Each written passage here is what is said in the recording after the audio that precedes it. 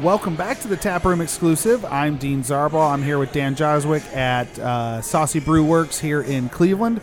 We've moved on to the Modern Crimes, which is a newer, it's kind of like the I Love You Bye. It was another one that was like a one-off type thing. It was really popular. Now you guys are kind of releasing it in a limited edition, release batch. Yeah, yep, it's going to come out as our seasonal for January, February, and most of March. Nice. You'll start to see it out there probably early January. So. Talk a little bit about the style. What is the beer? So when we originally released it, it was a porter with toasted coconut, coffee, and vanilla on nitro. Okay. And that was only available at the brew pub. Mm-hmm. Maybe a couple kegs, I think, made it out into the marketplace. But when evaluating our lineup for this coming year, we realized we didn't have a dark beer as part of our seasonal lineup. So, that one, it did so well, it fell right into that spot. It was a kind of a no-brainer. But. Well, the months you're talking January, February, that's great dark beer month. For sure. You know what I mean? It's, I don't normally drink dark beer, but that's when I start at least looking for them. Yeah. Yep, exactly. And we hadn't made one, but it's a nice English-style robust porter. About 6.5%. Just a really nice chocolatey. The coconut's prominent. I mean, It's such a really solid beer. It's funny, I've talked before about how I don't like coffee, but I don't mind the flavors in a beer. Mm-hmm. And it's the same thing with coconut. I don't always like coconut, but when I find it in a nice porter, I'm like, I can do this. This is A-okay. It's all about balance, I guess. Yeah, exactly. I have not had this year's version yet because it's going to be coming out. I think next week we'll be starting to ship it out. But draft will be out there by the end of the month. But it was like chocolate coconut cream pie on nitro. It was so smooth and velvety. It was delicious. Yeah. Oh, that just sounds awesome. Yeah. I can't wait to try that one. What was just the fact that you guys didn't really have a dark beer? Was that basically the main inspiration behind it, or was it like coconut specifically, vanilla, those things that Eric likes to play with? Or so Eric was out in California doing just out there having fun and for a leisure trip. And went to Modern Times Brewing Company, and they had a toasted coconut, coffee, vanilla porter on draft, and he was like, I really like this, and it inspired him to kind of make his own. And nice. So, kind of paying homage to Modern Times, we called it Modern Crimes. There you go. Oh, nice. So, yeah. Oh, there you go. I didn't even put two and two together until you said that. Wow. That's a really cool story behind the beer. It's nice to hear people go out and they don't, they're not too snobby to not drink other people's beer. We were talking about that a little bit before. My dad was talking about, people in the cigar industry. We've asked before, like, if you're not smoking your cigars, who are you smoking? And people are like, oh, no, I don't know, just smoke my own. That's just a little weird. You got to know what's out there. Yeah, you got to.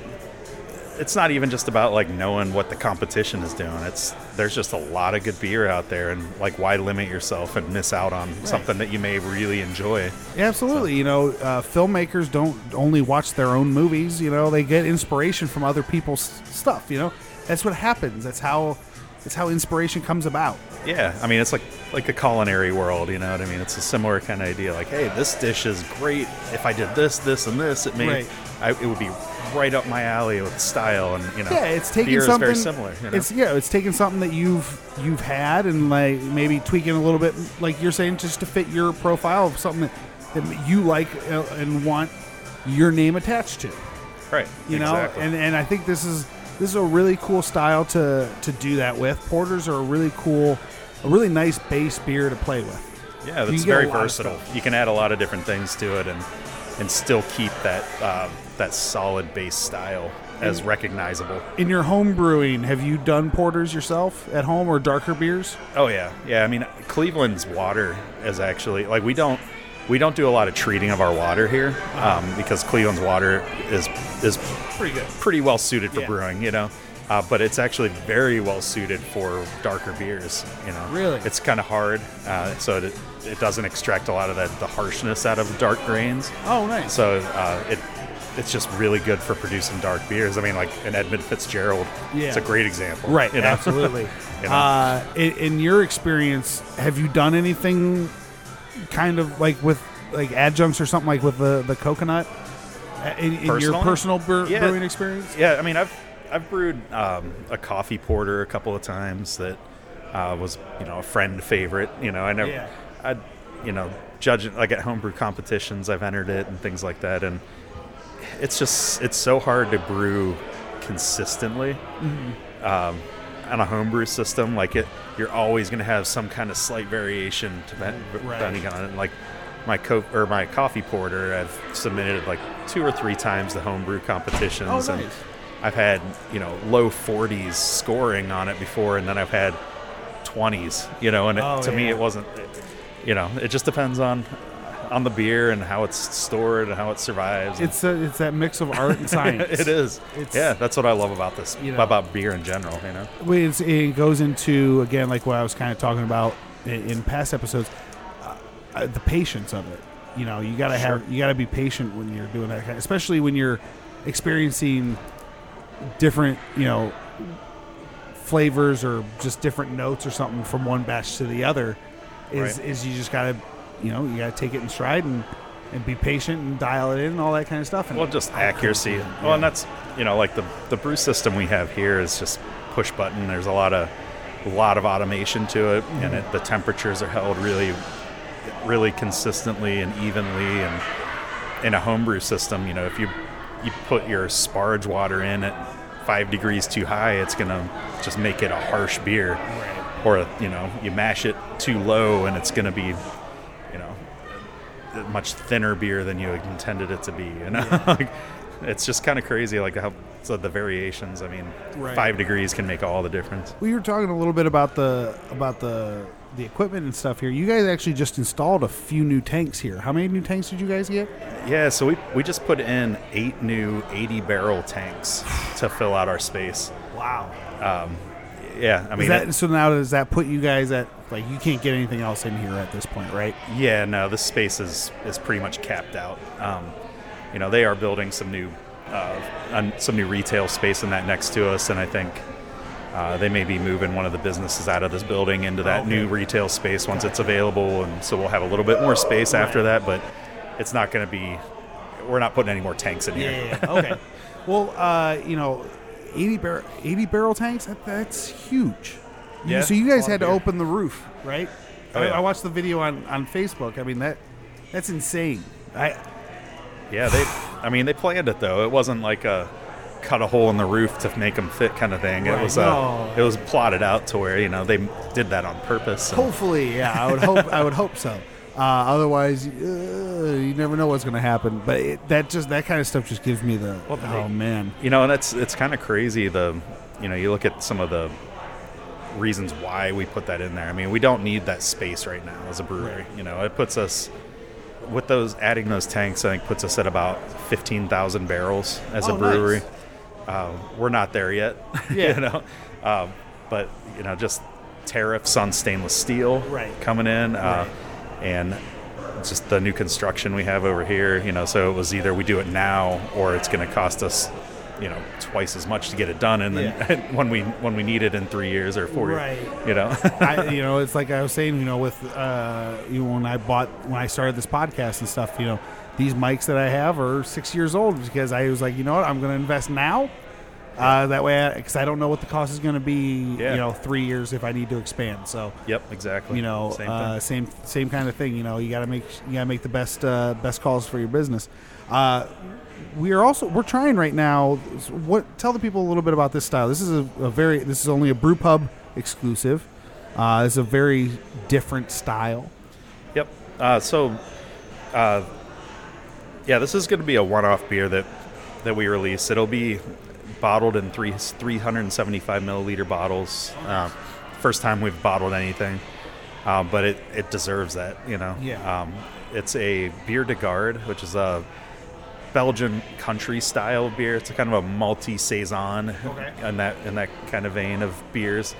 So it's got a lot of the Belgian yeast, but then we aged it in red and white wine barrels. And then blended those together. So, it's six white wine barrels and 2 red wine barrels is what the blend turned out to be. Nice. But it, this like came you out said, fantastic. Yeah, this is my first time trying it with you, like I said. So this is a treat. I've had a couple Bier de Gardes before. I've had it. Hansa does a barrel aged Bier de Garde, which is fantastic. Okay. But this is the first time I've seen it done in like a red. I don't remember what kind of barrels they used at Hansa, but I don't think they were wine barrels. It's a really nice balance between beer and wine in the flavor. Yeah, so I mean, saisons and some Belgian ales in general can have kind of a vinous kind of character to them. So like a wine. I think this one really kind of nails that. It's got a little bit of that buttery white wine note. Yeah. Still a little tannic on the finish, like a red wine. Yeah. It's really the nose is almost 100% wine. Yeah. In my opinion, it's just you stick your nose in here. I smell wine. Yeah. You know what I mean? This is crazy stuff. This is so good. I really think people are really going to enjoy this. If this sounds like something interesting to you, get down here and try this if it's still on. Yeah, I mean, I think it'll probably be out by the middle of December or in a couple weeks. So it's getting there. It's already getting carbonated and everything. But nice. That was a treat. That's a fantastic beer. And so with Modern Crimes, you got this toasted coconut. It's such a hard style to necessarily eat with. Would you even have an idea of like a pairing for that? That's a hard style to kind of pair with. Dessert. It's a dessert beer. Yeah.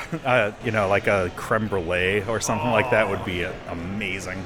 Yeah. I mean, I would try and avoid like chocolate, anything like that. It'd be a little bit too much of the same.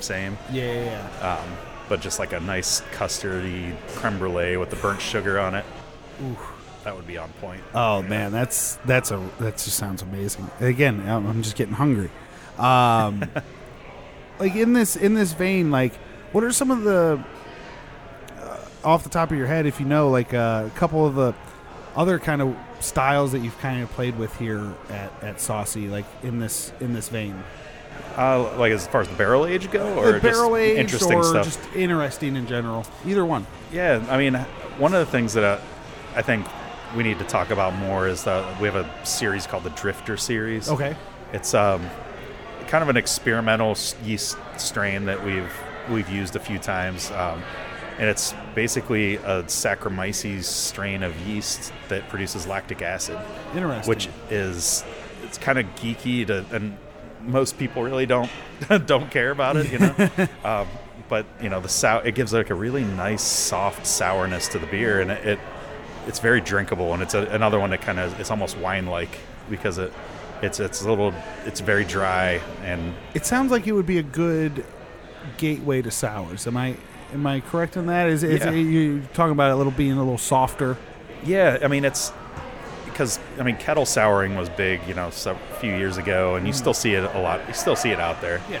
But this is a different way to sour a beer without being bracingly sour.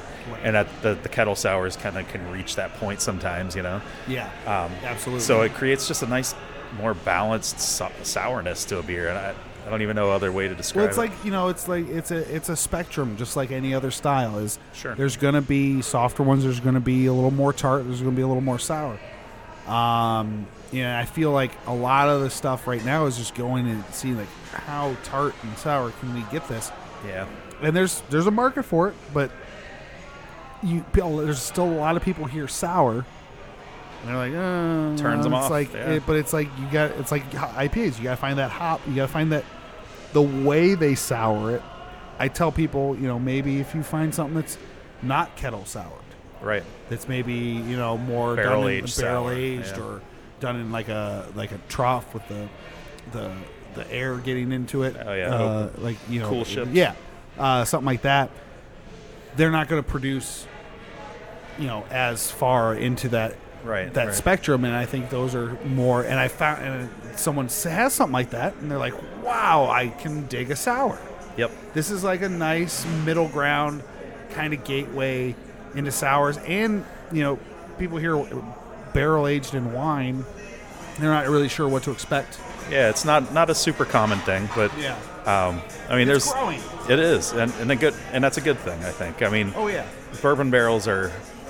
I love the flavors they add, but there's just so many more options out there to try. But then there's also times where it's too much bourbon, and where if I want a bourbon, I'm just going to go get a bourbon at that point. If it still needs to have that balance, and this Bier de Garde is a nice balance between the barrel flavors and the beer base itself. Absolutely, I agree. You guys are just making such fantastic beers here. Anything you want to get out about the brewery or about the beers before we head out? No, I think we've had a pretty good run for the sessions this time. I think we covered a lot of the bases about the brewery itself. I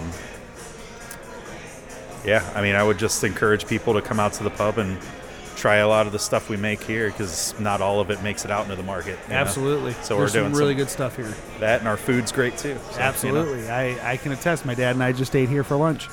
Dan, thank you so much. I really appreciate your time, and thank you to Saucy for their time. And tune in for a new episode of the Taproom Exclusive featuring a new brewery next week. Have a good one. All right. Thanks.